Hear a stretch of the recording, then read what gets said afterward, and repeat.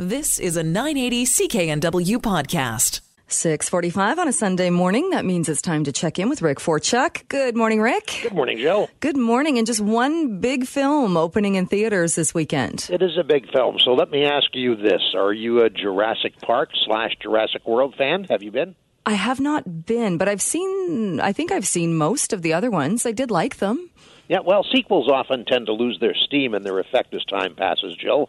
And every shred of story and credibility gets wrung out of them like a chamois through a car wash wringer.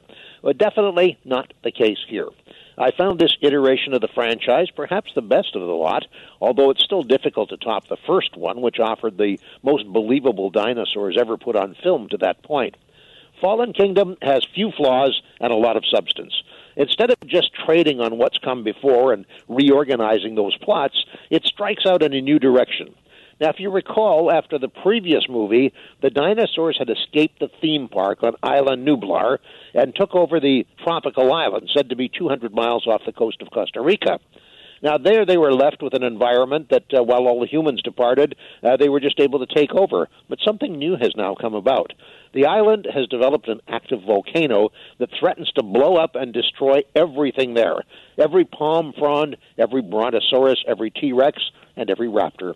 So there's an ethical debate as to whether or not it is the role of government to step in and save these creatures from becoming extinct again. Remember, they were genetically engineered in Jurassic Park, the original, 1993, when DNA was extracted from a specimen preserved in amber. And now, with the proliferation of dinos, they are once again endangered. Of course, there are always diabolical villains waiting to capitalize on the opportunity to make money. And they see saving the saurians and training and engineering them for everything from warfare to farm labor would be an amazing way to make a lot of cash. They recruit Claire Dearing, that's Bryce Dallas Howard's character, who in the first movie was a key person in the theme park as communications officer, and they leave it to her to bring on board Owen Grady, that's Chris Pratt, the dinosaur whisperer from the previous film. They need her to get inside the park and help with the logistics, and they need him because of his rapport with the raptors. Claire and Owen think this is a humanitarian mission to save as many species as possible, and they find out too late that they are simply being used. Now, there are scenes reminiscent of King Kong where the huge creatures are bound and caged and prepared for shipment to the mainland where they're to be auctioned off to the highest bidders. A couple of interesting and very subtle subplots are at work here, too, and we get character development, particularly from Howard and Pratt's roles, that we just didn't see in the previous film.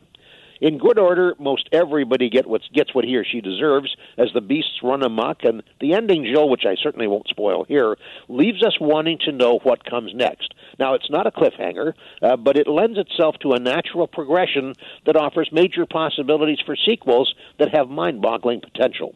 Jeff Goldblum reprises his role from the previous Jurassic movies, although it amounts to little more than a cameo. I thought it was a good film. It had great action and a great payoff.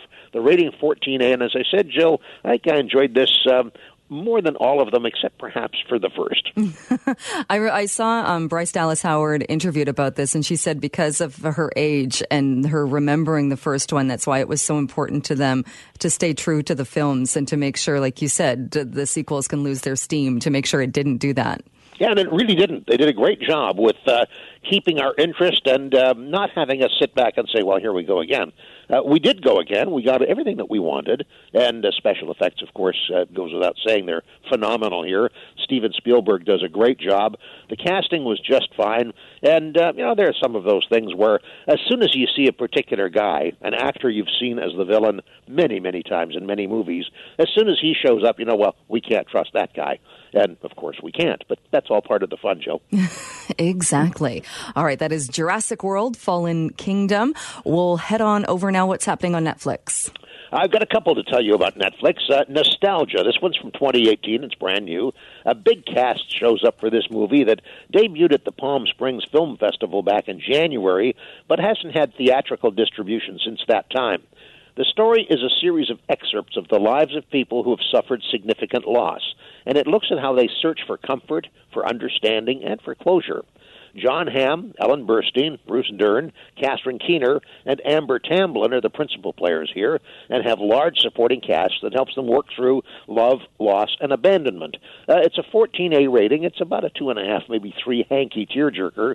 It's called Nostalgia. It is very interesting, Jill. Not for everybody, but it's an interesting film on Netflix. All right. They've also got, I didn't realize this had been made into a film. I've read the book Brain on Fire. It's fascinating, but it's also terrifying. Yes, it's both of those things. Brain on Fire, it was made into a movie and released in 2016, but it's another festival film with very little theatrical distribution, and it debuts on Netflix this week. Now, it's based on the memoir, the book that you read by Susanna Callahan, called Brain on Fire, My Month of Madness, and it tells the true story of her descent into something akin to madness.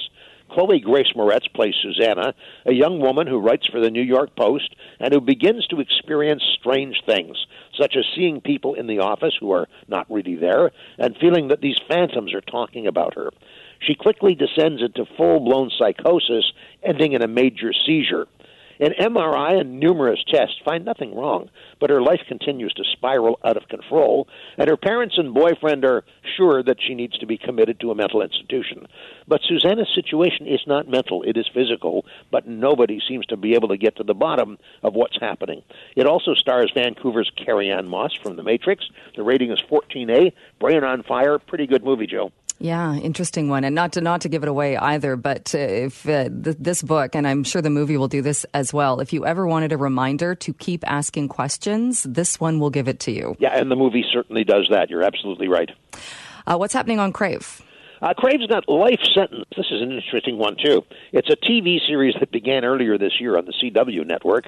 It's available for binge-watching this week. It's the story of Stella, played by Lucy Hale, a young woman who gets a terminal cancer diagnosis and decides to make the best of the time she has left by living a life of wild abandon. And then, oops, the diagnosis is reversed.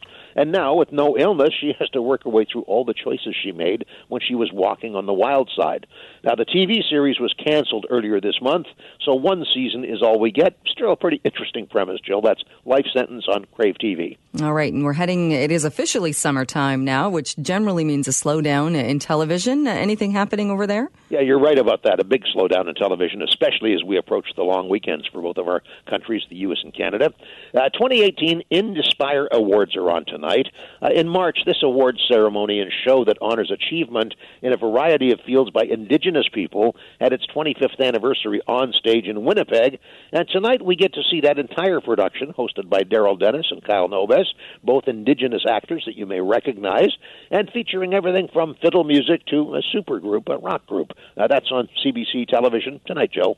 All right, a little bit of something for everyone. You betcha. You've been listening to a 980 CKNW podcast. Listen live at cknw.com, the Radio Player Canada app, tune in, Amazon Alexa, HD Radio at 101.1 FM HD2, and on the AM dial, 980 CKNW.